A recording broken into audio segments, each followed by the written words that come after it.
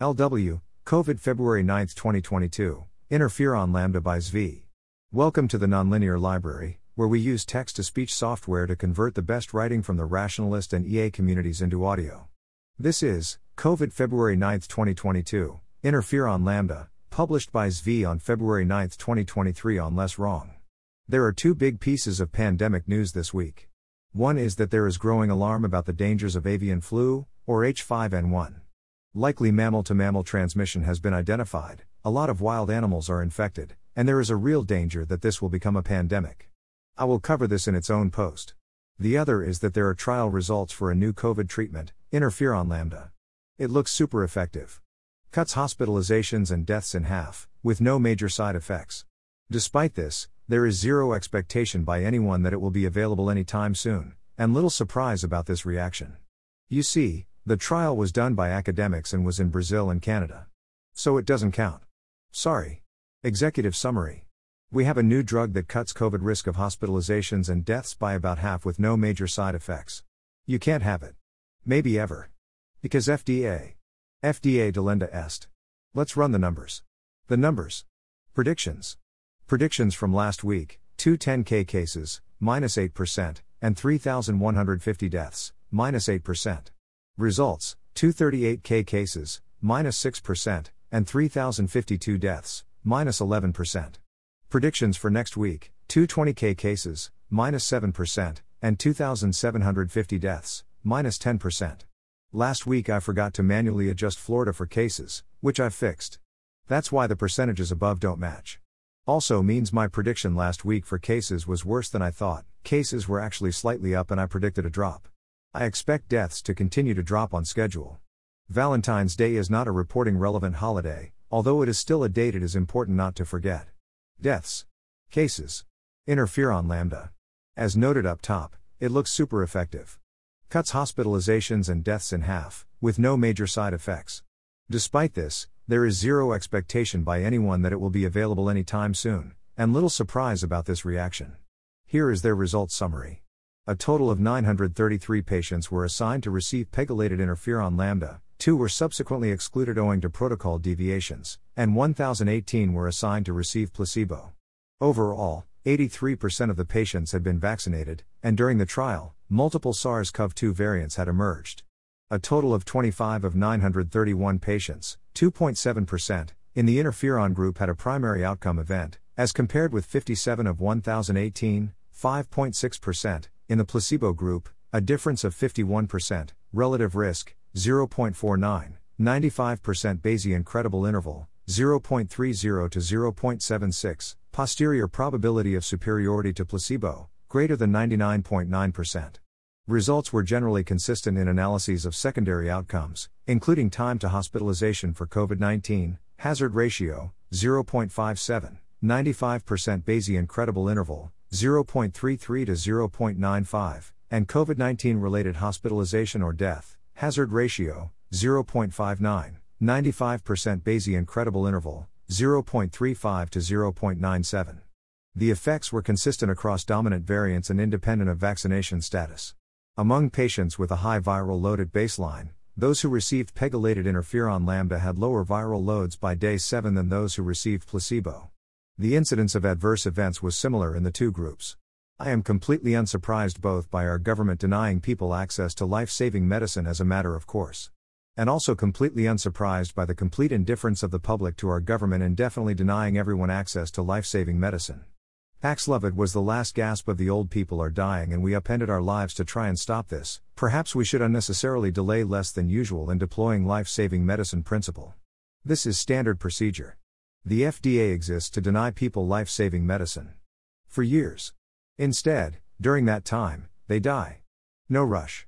If there isn't enough money to justify paying to get through the process, they'll keep dying forever. It's fine. The New York Times puts it this way, via Mr. A new drug quashes all coronavirus variants.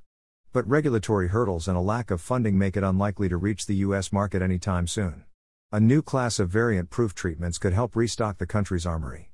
Scientists on Wednesday reported in the New England Journal of Medicine that a single injection of a so-called interferon drug slashed by half a COVID patient's odds of being hospitalized. The results, demonstrated in a clinical trial of nearly 2,000 patients, rivaled those achieved by Paxlovid. And the interferon shots hold even bigger promise, scientists said. By fortifying the body's own mechanisms for quashing an invading virus, they can potentially help defend against not only COVID, but also the flu and other viruses with the potential to kindle future pandemics. As it stands, Iger executives said that they might seek authorization for the interferon shot outside of the United States. China, for example, has been looking for new treatment options. It doesn't matter if the next pandemic is a coronavirus, an influenza virus, or another respiratory virus, said Eleanor Fish, an immunologist at the University of Toronto who was not involved in the new study. For all the viruses we're seeing that are circulating now, there's utility to using interferon. So this isn't only about different COVID variants. It goes beyond COVID. Except it goes nowhere, we won't have it, unless something changes. Eric Topol summarizes the results. Why won't it be approved here? Again, neat. Iger executives said part of the problem seemed to be that the clinical trial did not include an American site, but rather only sites in Brazil and Canada, and that it was initiated and run by academic researchers, rather than the company itself. As reasons to deny people life-saving medicine? That is completely, utterly murderously insane. The issues here could not be clearer. Tyler Cohen asks if we have learned nothing. To which I answer, no, we have learned something very important, which is that our institutions have no interest in reforming, or in what would cause people not to die. We have learned that we have the ability to do much better, if allowed to do so. And we have learned that those with the guns will not allow it. Good to know. Physical world modeling. Dr. John Campbell, video plus links, fully buys this meta-study from 16 January claiming definitive very large impacts on COVID-19 hospitalization and mortality from vitamin D supplementation. He goes so far as to say that not recommending vitamin D, at this point, appears unethical. The language he uses here comes on stronger than I believe the evidence justifies. Finally, no masks. The thing is, no, you can't and also shouldn't guarantee that this won't happen again. You don't know what the threat will look like next time. The response to "we did too much prevention given the costs of COVID" can't be "we can never again contain an outbreak of anything no matter what." In other COVID news, mask mandates are still sometimes a thing for schools, although they now tend to be conditional. Here's Vashon High School in Washington. What exactly did Pfizer do? Are they doing anything dangerous or worrisome here? I was asked via PM on Less Wrong this past week to look into the claim that Pfizer was engaging in directed evolution research to prepare the vaccine for new variants in advance. I explained this seemed like obvious nonsense, as this in no way helps with any meaningful bottlenecks to developing a modified vaccine. At most it buys a few days. Here is a claim being made, direct link, note source is Project Veritas, so lots of salt. Here is the frame to maximize scare level quote. New York, Pfizer has admitted that it engineered treatment-resistant COVID-19 variant to test its antiviral medicine.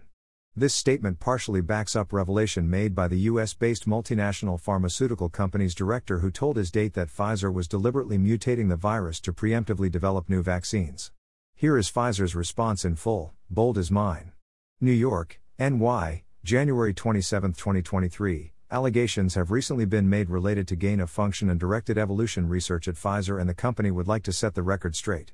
In the ongoing development of the Pfizer-BioNTech COVID-19 vaccine, Pfizer has not conducted gain-of-function or directed evolution research. Working with collaborators, we have conducted research where the original SARS-CoV-2 virus has been used to express the spike protein from new variants of concern. This work is undertaken once a new variant of concern has been identified by public health authorities. This research provides a way for us to rapidly assess the ability of an existing vaccine to induce antibodies that neutralize a newly identified variant of concern. We then make this data available through peer-reviewed scientific journals and use it as one of the steps to determine whether a vaccine update is required. In addition, to meet US and global regulatory requirements for our oral treatment, Paxlovid, Pfizer undertakes in vitro work, for example in a laboratory culture dish, to identify potential resistance mutations to nirmatrelvir, one of Paxlovid's two components.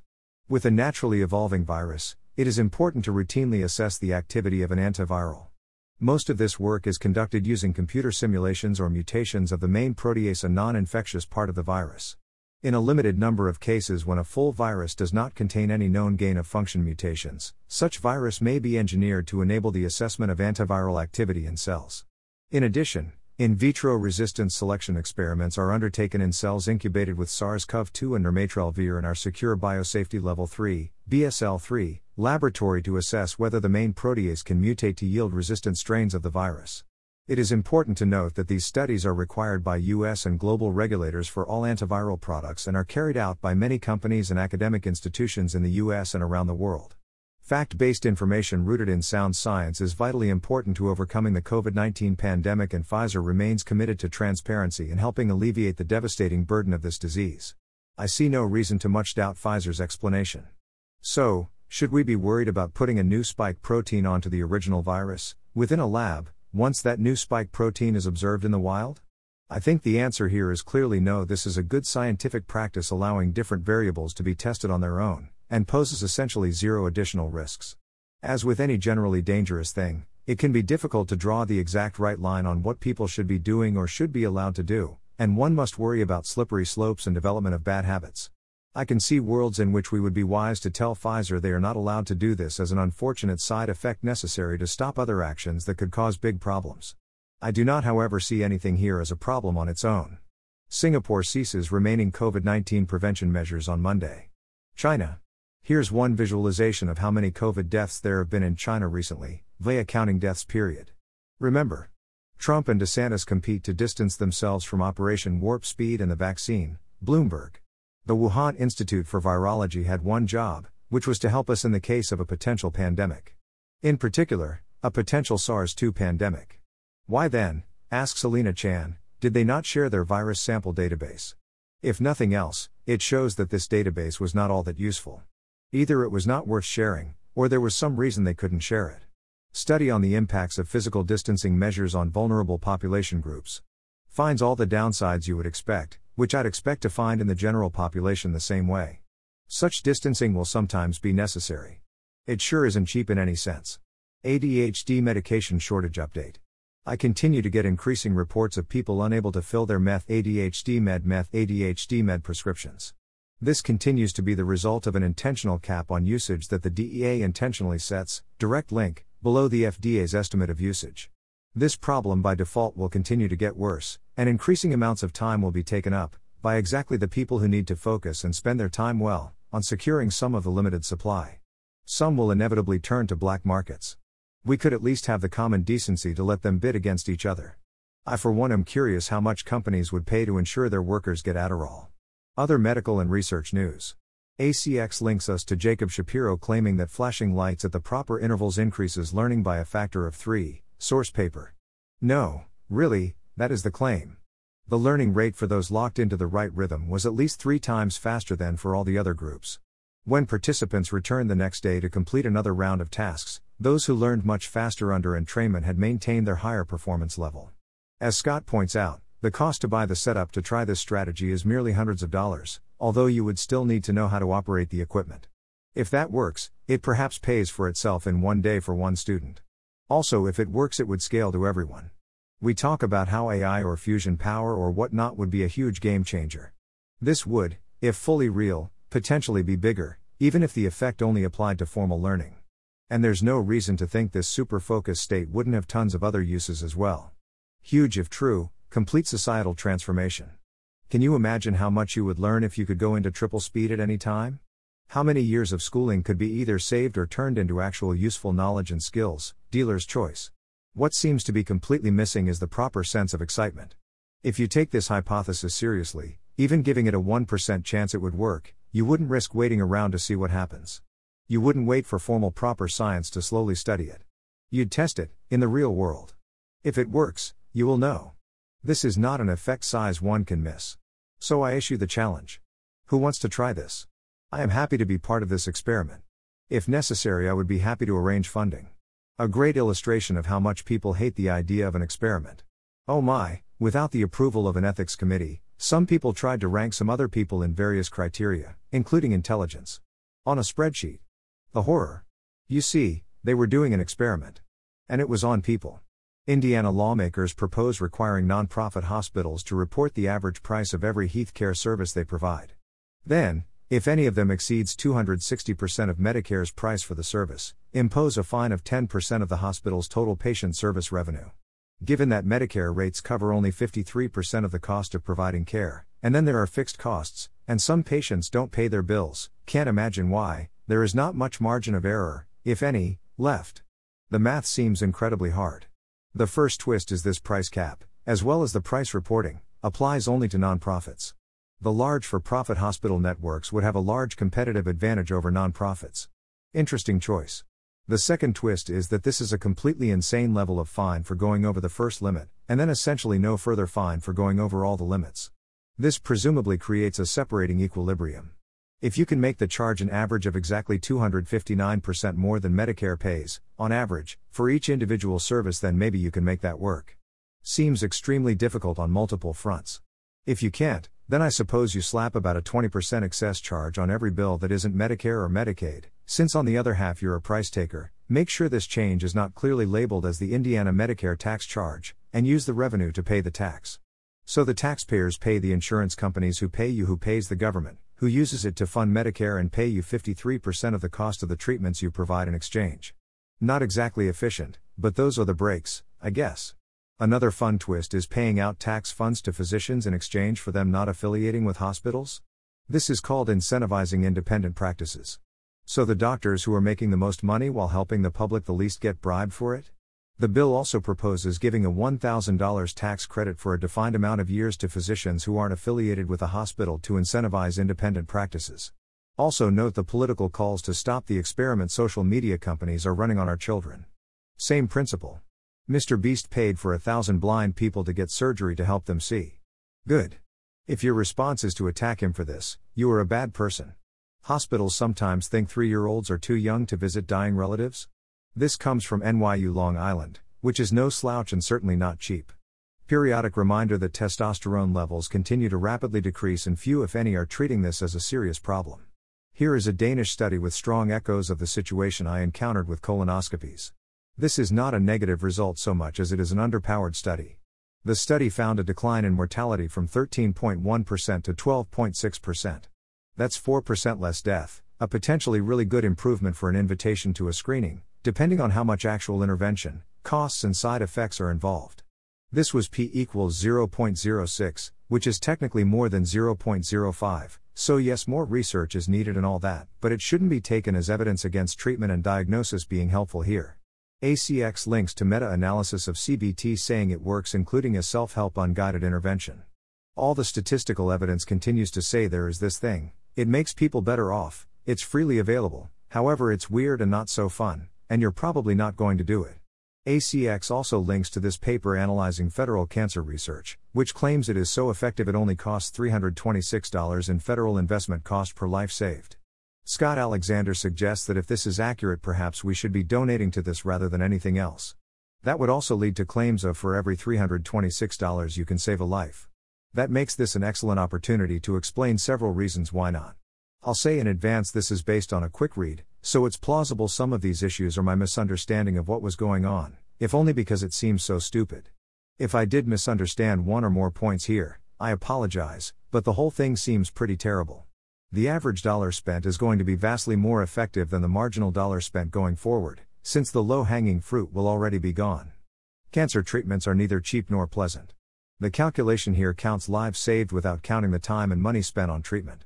Yes, you won't be paying that bill, but the bill is real and represents the loss of real resources that would have otherwise likely gone to other life-saving spending. Crowding out effects are real. At least a large portion of these findings would have happened anyway, and the feds are taking credit for the full effect of the treatment studied. That's right, this essentially counts any life saved through cancer treatment, ever. Study results are being translated into estimated gains at the population level, at face value. Which we all know won't hold up in practice, it never does, they won't work as well in the field, and also won't be implemented where you'd want.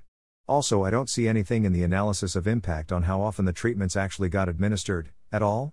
As in, maybe I'm missing something, but I can't find the part where they check how many people actually got cancer treatments in order to estimate how many lives got saved. Instead, they seem to be using the formula, on the basis of a previously published method, for each trial proven new treatment for a given type of cancer, life years gained, LYG, at the population, POP, level was calculated as the product of model estimated additional life accrued to the average patient, PT, and multiplied by the number of patients in the cancer population, NCA-POP, who would benefit from the new treatment, LIG-POP equals LIG times NCA-POP 9.